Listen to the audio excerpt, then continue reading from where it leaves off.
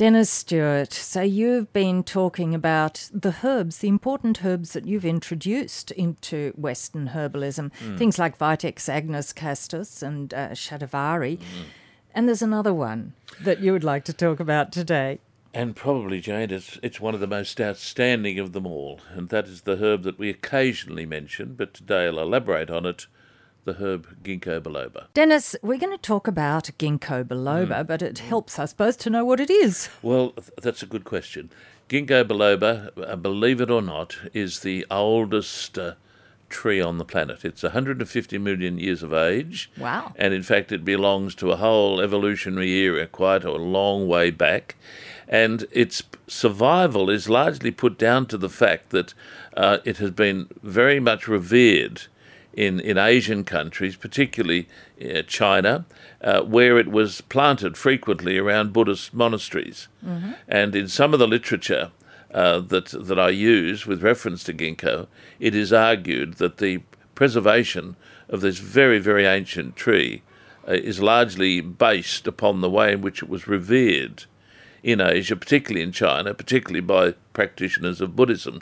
And it's interesting, when I was in Japan years ago, I was pleasantly surprised to see the number of ginkgo trees lining the main streets. And interestingly, and I've not got to the bottom of this yet, very many of them were bandaged up to about 2 metres. I presume that may have had something to do with protection or against pollution or whatever, but the number of ginkgo trees was quite phenomenal and supports this hypothesis that their survival largely depended upon reverence given to them in Asia. And today, of course, the tree becomes the basis of one of the most modern and exciting plant-based medications. And interestingly, the way in which it's used today by Western doctors and Western herbal medicine practitioners is quite different to the way in which traditional Chinese medicine has used it, even up to this point. The interesting thing is the Germans, after the Second World War, doing a lot of work on plants and herbs, and the Germans, let us remind ourselves, lead the world, in my opinion, in the study of plant-based medications. The use of herbs has not been something alien in Germany, and they were doing a lot of research upon herbs in particular that may have some benefit on circulatory conditions. And so they started to analyse the leaf of the ginkgo tree, particularly the leaf at its fully advanced state, just before the fall, when the beautiful leaf it turns a lovely yellow colour. It grows in Australia quite freely. At that stage, the leaf is harvested when it contains its major chemical constituents, which are known as flavonoid glycosides. We know the name of them very well, and they discovered that these constituents, in a medication based on a concentrate of the ginkgo leaf, had a profound activity on circulatory problems, particularly of a chronic nature. And listeners would have heard me talk in the past about intermittent claudication. Most doctors would relate to it. Western herbal medicine practitioners relate to it. But it's a condition of impaired peripheral circulation.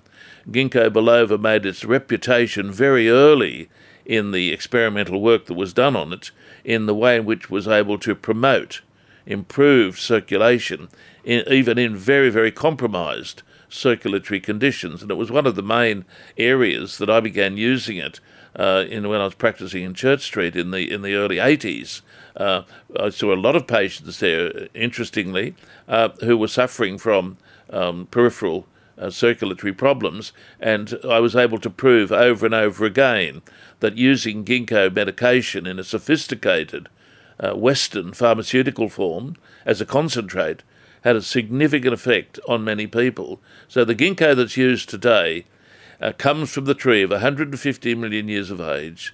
It comes in Western medicine today in a pharmaceutical form that's usually a tablet or a capsule form, where it is used as a concentrate, and it owes its existence to the excellent work of plant scientists from Germany and other continental countries that discovered the potential in the chemistry of the herb, which expands well beyond just its use in intermittent claudication. We'll talk about some of the other interesting areas as we go along, particularly how I stumbled across it in my own experience.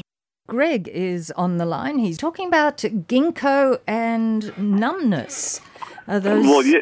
Yes. Sorry, Jane. Go for it, Greg. Thank you. Good morning, Dennis. How are you? I'm well, Greg. How are you? Very well, thank you. Good, Look, good. I've just had something develop over the last 6 to 8 months. There's numbness in my toes, Yes. which is getting progressively worse. Yes. My doctor sent me for ultrasounds, Yes. etc., and they're checking circuitry issues. Yes. But I was just wondering if the ginkgo and the peripheral aspect of it would be any help for me. Okay. Numbness in the extremities is frequently neurological. Are you diabetic? No, I'm not. Okay. If it's a neuropathy, ginkgo is not as specific for that as it might be for circulatory conditions. But in as much that you've told me that your investigators, your medical investigators, are investigating the vascular aspect of this condition, what I would say is that because ginkgo demonstrates usefulness in improving or actually promoting circulation to impaired components of the peripheral vascular system, which may lead to symptoms such as numbness. If I was in your situation, I would be quite enthusiastic about giving the ginkgo a go. Now, Okay, then. the last thing I want to do is to promote ginkgo as being a remedy for peripheral neuropathy. I wish it were, but what I'm saying is the numbness here, if there is a circulatory component to it, ginkgo, amongst all other things, in my opinion, would be the way to go. For instance, look at a condition known as Raynaud's syndrome. Raynaud's syndrome is a condition of serious circulatory impairment to the fingers and to the feet, characterised by extreme experience of cold, very, very, and significant discomfort and pain. Ginkgo is one of the few remedies in natural medicine that has a good reputation when it is persevered with, and I say when it is persevered with here, that is when it is taken as chronic medication and in the right dosage. Its role in that condition is very sound. So even though your condition is somewhat different, and it's an early stage of investigation, from my understanding of the ginkgo, it would be one thing that I would want to utilise. Okay, then. Wonderful. I'll mention it to my doctor and see what he thinks about it. Now, the other thing I should mention is when you discuss it with your GP, who may well know about it already, because let me emphasise that ginkgo, unlike traditional herbal medicine that I was trained in and still practice, ginkgo is a newer herbal medicine preparation, and that's why I've introduced it into this segment where we've been looking at new herbs that I've had the pleasure of introducing to Western herbalism. Ginkgo is a really modern introduction into Western herbal medicine as well as mainstream Western medicine, particularly in Europe. Now, the thing about it is ginkgo will only do its job if it's used in the sophisticated pharmaceutical form, which your doctor would know about, which is a 50-to-1 concentrate of the leaf of the herb. That is, 50 kgs of the dried leaf of the herb are used to produce 1 kg of the concentrate on which the medication is based. So that's important. If you're going to talk and use ginkgo, it has to be on the standardised modern preparation that your doctor would be able to look at even by bringing it up on the computer. And the other thing is, dosage is crucial. What I note in my practice is that many people are using ginkgo but are not getting a benefit because the dosage that they're using is very subdued. My reading on ginkgo, particularly for chronic usage, indicates that something like a daily dose of 120 milligrams, write that down, 120 milligrams of the 50-to-1 concentrate is the dosage that's usually looked at for a chronic use of the herb. So if you're going to discuss that with your GP, I'm sure he would be interested. And if he were, or if you were, to get on the net and just punch in ginkgo biloba, you would sit there all day collecting the information that's available on this herb. And I must say, I'm disappointed. I am disappointed in the fact that it is still not used, in my opinion, adequately and usefully by the mainstream. Some GPs are, maybe some specialists, but I'm disappointed at the end of my career that I'm not seeing a preparation like this that's plant-based, that's scientifically demonstrated as to how it works and is clinically proven in European medicine. I'm disappointed that it's not being used more. Okay. So That's wonderful information. that gives you a nice path to move on. All the best with that, Greg. And 49216216, that's the number to get your question through to Dennis today. And Janine's rung in from Lochinvar, and you're wondering whether ginkgo might be useful for tinnitus. Yes, that's right. I fell and hit my head in the garden, and ever since then I've had tinnitus. The doctor says that there's nothing can be done, but I've got a ginkgo preparation from the chemist. Yes. It's ginkgo formulation, and it's got EGB 761 after it.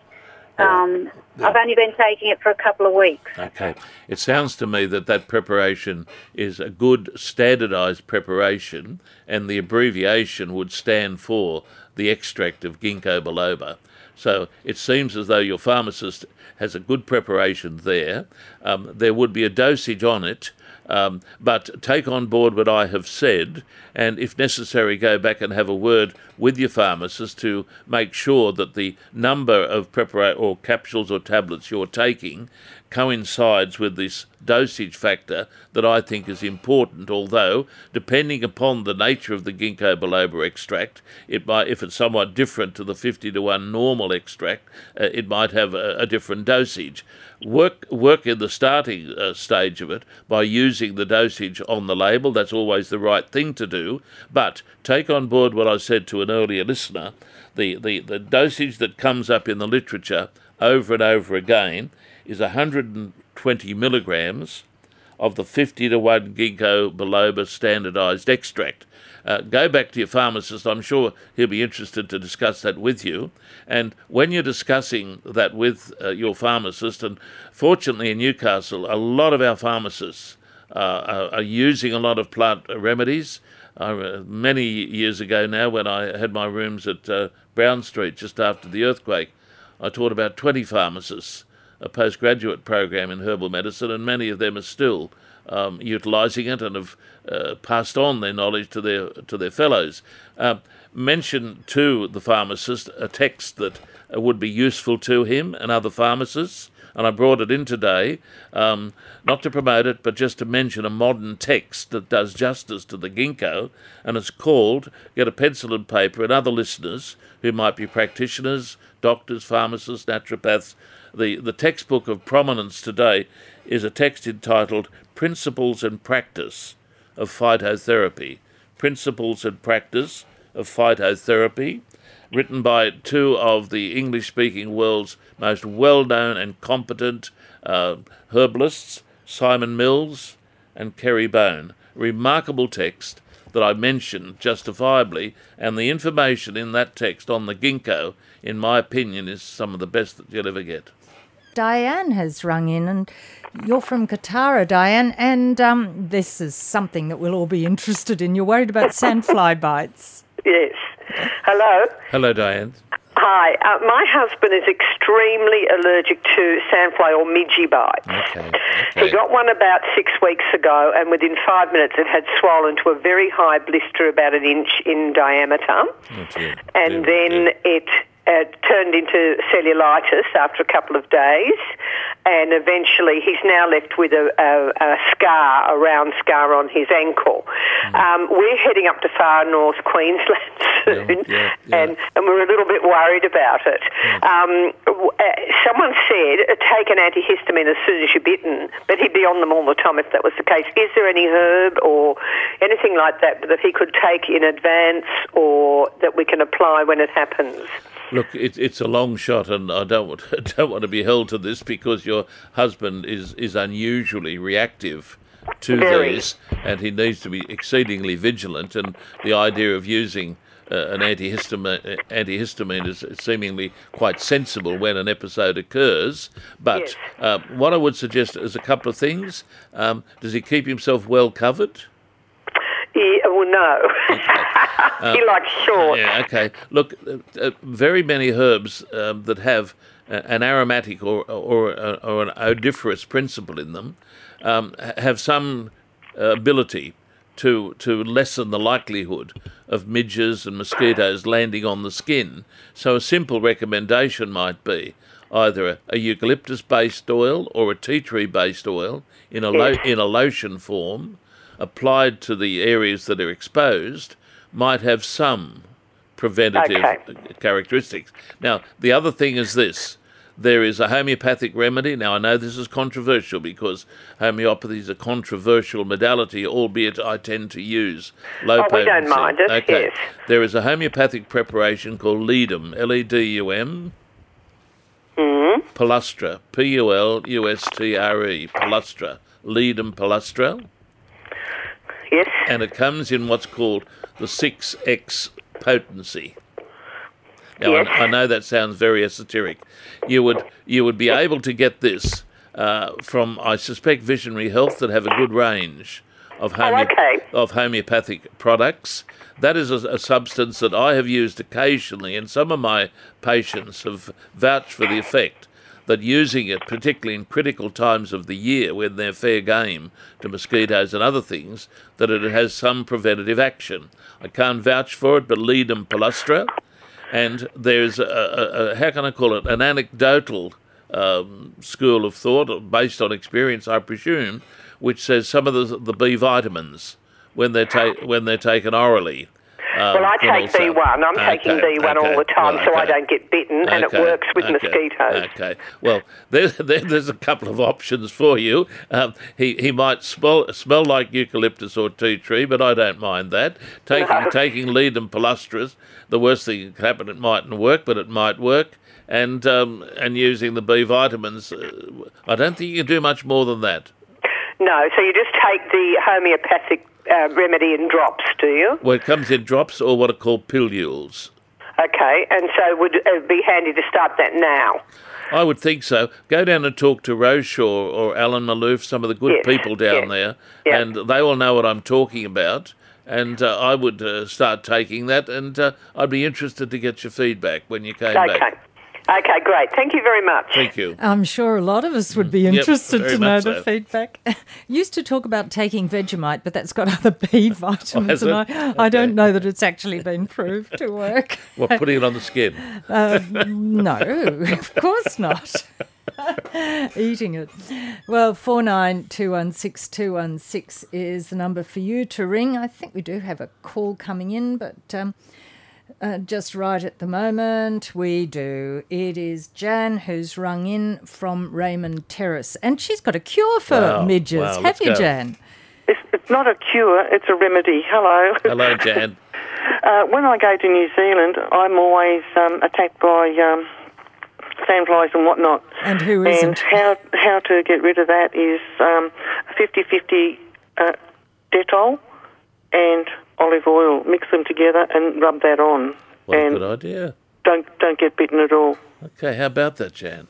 That's good information. I'm sure our previous listener will add that to her armoury to see if it competes with the tea tree and the eucalyptus. Well done, Jan. Thank you. Thank you. That sounds great. Thank you for sharing that. Well, how about that? Yes, so that's 50-50. a preventive. Dettol and olive oil. Yes, and that could make your skin feel really good too. There we go. Definitely does.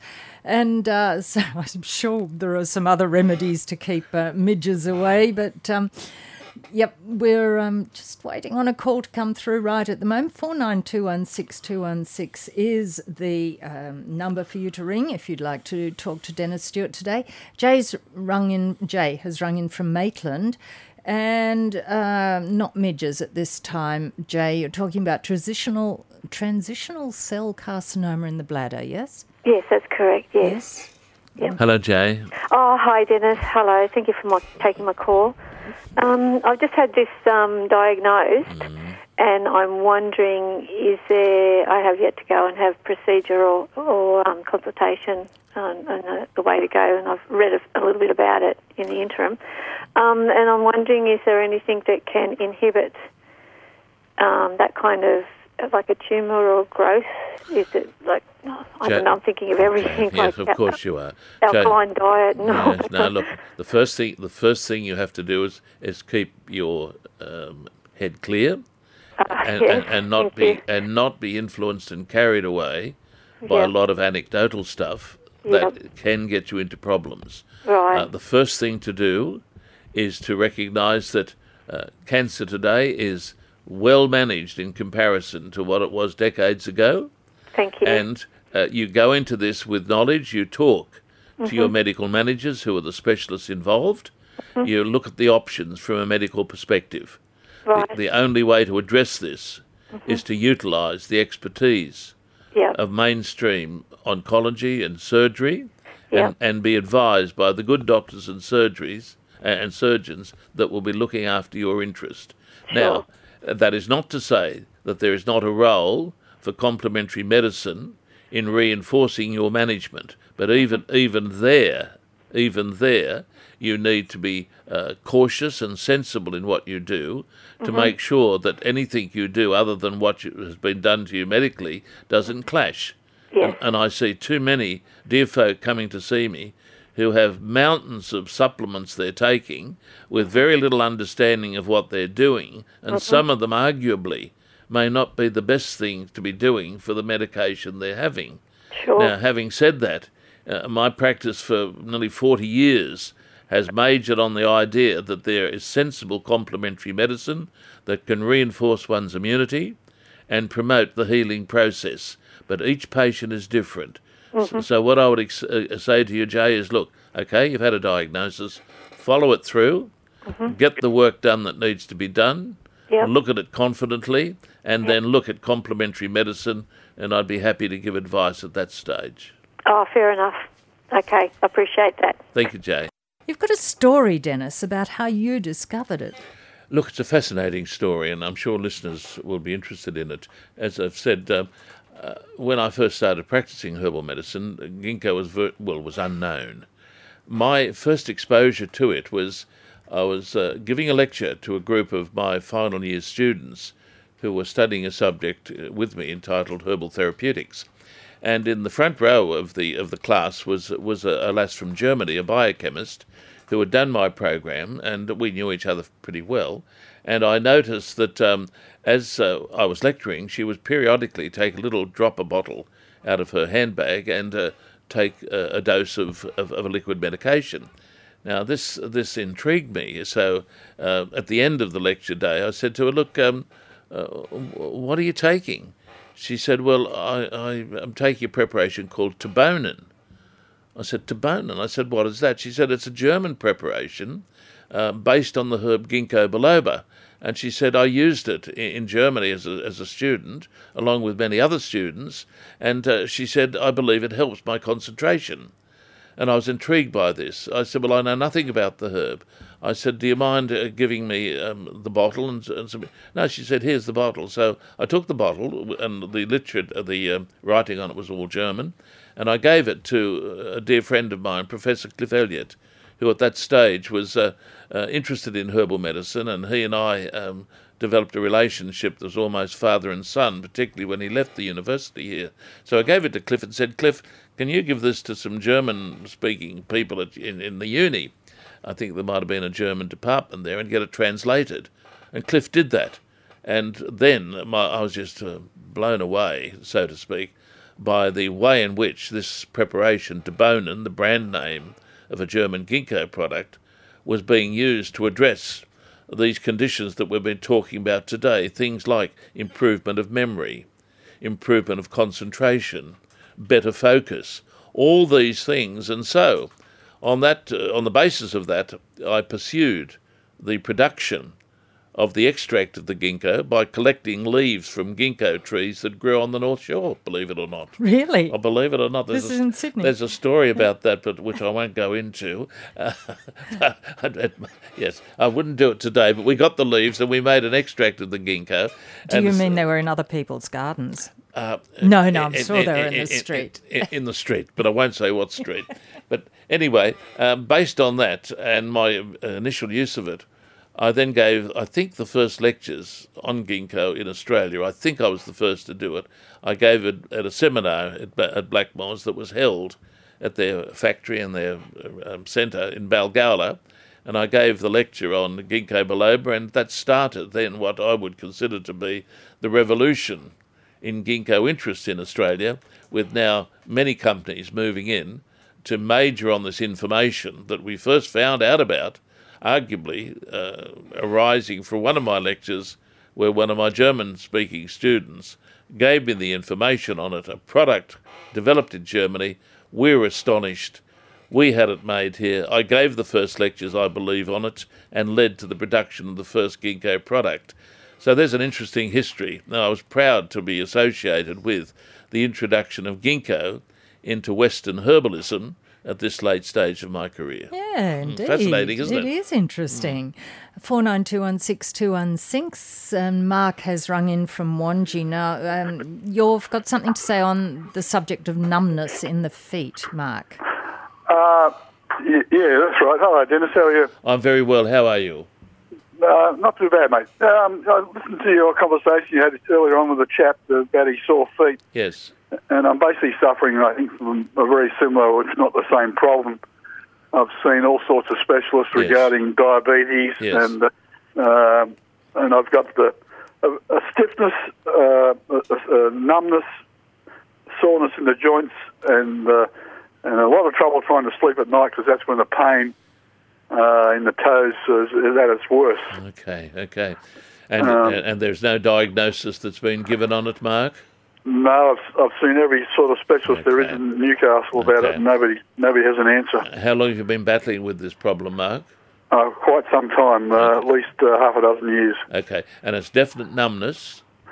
I get a numbness down the side of the big toes. Yes. I used to get a lot of swelling and stiffness in the joints of all the toes. Yes. And recently it's gone from being, well, it used to be worse in one foot and not so bad in the other, but now it's about the same in both feet. Okay. Are you on medication, Lyrica or anything like that? I take a blood pressure tablet. Yes. I used to take Lyrica. Yes. For the pain. Yes. So I could sleep. Yes. I stopped taking that about 12, 18 months ago. Okay. And the blood pressure medication you've been on for a long time? Yeah, 12 months or more, this particular type. Only 12 months, okay. Look, Mark, anything that I say here would be interpreted perhaps as being superficial, but what I said to the previous listener is that ginkgo has a reputation for peripheral conditions. Now, admittedly, of a circulatory nature. In your situation, you have numbness, which is obviously neurological. Whether it is being contributed to by a deficit in your circulation, I'm not sure. But what I would say is this: a trial on the ginkgo, in my opinion, would be worthwhile, particularly in the absence of any other approach that's being used to help you. I'm presuming that you're using some magnesium as well, are you? I'm taking magnesium every day. Yes. Because I used to get a lot of cramping in the feet too as well. And that helps. Around the toe. That helps you somewhat. It has relieved 90% of the cramping. Yes. Okay. Now, with your condition, there's been no suspicion that it might be associated with an inflammatory condition, an arthritis or something like that. I got checked out for arthritis. I've been checked out twice for diabetes over the years. I've seen neurosurgeons. I've seen a back specialist. I think might have been related to that. And nobody has an answer. Okay. Well, look, it might just interest you to know, and I throw this in again as just something to think about. I sustained a bulging disc a number of months ago, and I never want it to happen again. I'm only now getting over it, so to speak. But what I experienced amongst the pain of that was almost what I would call neurological pain that was like electricity shooting down my legs. And in that situation, I found great relief, I believe, particularly now with the acute phase is over. I found great relief in the concentrate of curcumin. Curcumin. The concentrate of curcumin. Now, it's got to be a concentrate, and there are concentrates in your health food store. You'll pay a bit more for them, but I'm taking a concentrate in high doses, and it gets me through the day, and I'm doing well. And what I also did, interestingly, I used a preparation called Salogesic, which is a concentrate of willow bark. Salogesic. Now those things are over the counter. You don't need a script. They may not work, but in your situation, that's a bit of encouragement for you to think around. And what about the curcumin? Yeah, look, I'd go with the curcumin plus Salogesic. Yeah, okay. And you get those from any health food shop? Yeah, where do you live? Wangi. Oh, you'd get that one in Toronto. I'm sure there's a health food store there. Warners Bay. But make sure you get a top of the range product, even if you pay a bit more for it. Okay. And look, and as I say, it may not help, but no one else is helping you, and sometimes something like this might give you an edge. And the dingo, you don't think that's I do. I could talk all day about ginkgo and peripheral conditions, but admittedly, as I come back to the point, they're mainly of a circulatory or vascular origin. But who's to say here that there's not a contributing factor?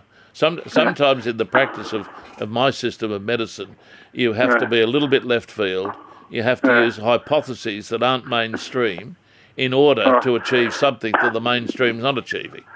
Okay, and how do you spell that Ginkgo product? Ginkgo. Ginkgo. Ginkgo. Okay. All right. Well, thank you very much, Dennis. I appreciate your time. Okay, thank you very much. We'll give it a work and see how it goes. Well, why not? Why not? Okay, thank you. Thanks for your call, Mark, and all the very best. We're getting towards the end of the program. Oh, we are indeed. We are indeed. Ginkgo, just in the last few seconds, I suppose. Well, I think the area that we haven't touched on, and which probably is the area best known for where ginkgo holds some real excitement, and that is in the area of what we call ageing syndromes. There we're talking about memory faltering, lack of concentration. We're not talking about a remedy for Alzheimer's, although some of the literature suggests that in the early development of that condition, ginkgo might be useful. Elderly people, and I'm in that bracket now, where you start to notice things begin to occur. You're not as sharp as you were. Your short-term memory's not as good as what it was. Your concentration's not as good as what it was. Those are conditions for which ginkgo is famously prescribed in Europe, where I read 5% of people in Germany take the ginkgo, and I presume that would be because amongst the elderly population it is frequently prescribed by the pharmacist or the doctor to cover what in Germany would be seen as a set of symptoms for which the ginkgo would be useful. So ginkgo is a remarkable one. We may even have one growing in our garden, you reckon? Oh, well, look, it's easy. You go to seriously, I should mention this. Go to the nursery, get hold of this beautiful plant, put it in. I've got it in all my properties and my homes. Put a ginkgo tree in. It'll take a little bit to grow, but it's a magnificent specimen. And they're the sorts of trees that we should be planting, in my opinion, in our main streets, like the Japanese do. And they're deciduous, they're beautiful in summer, and they don't explode because they haven't got essential oils in them. So it doesn't matter if there's fire around, it'll still be okay. And thank you, Dennis Stewart. Thank you, Jane.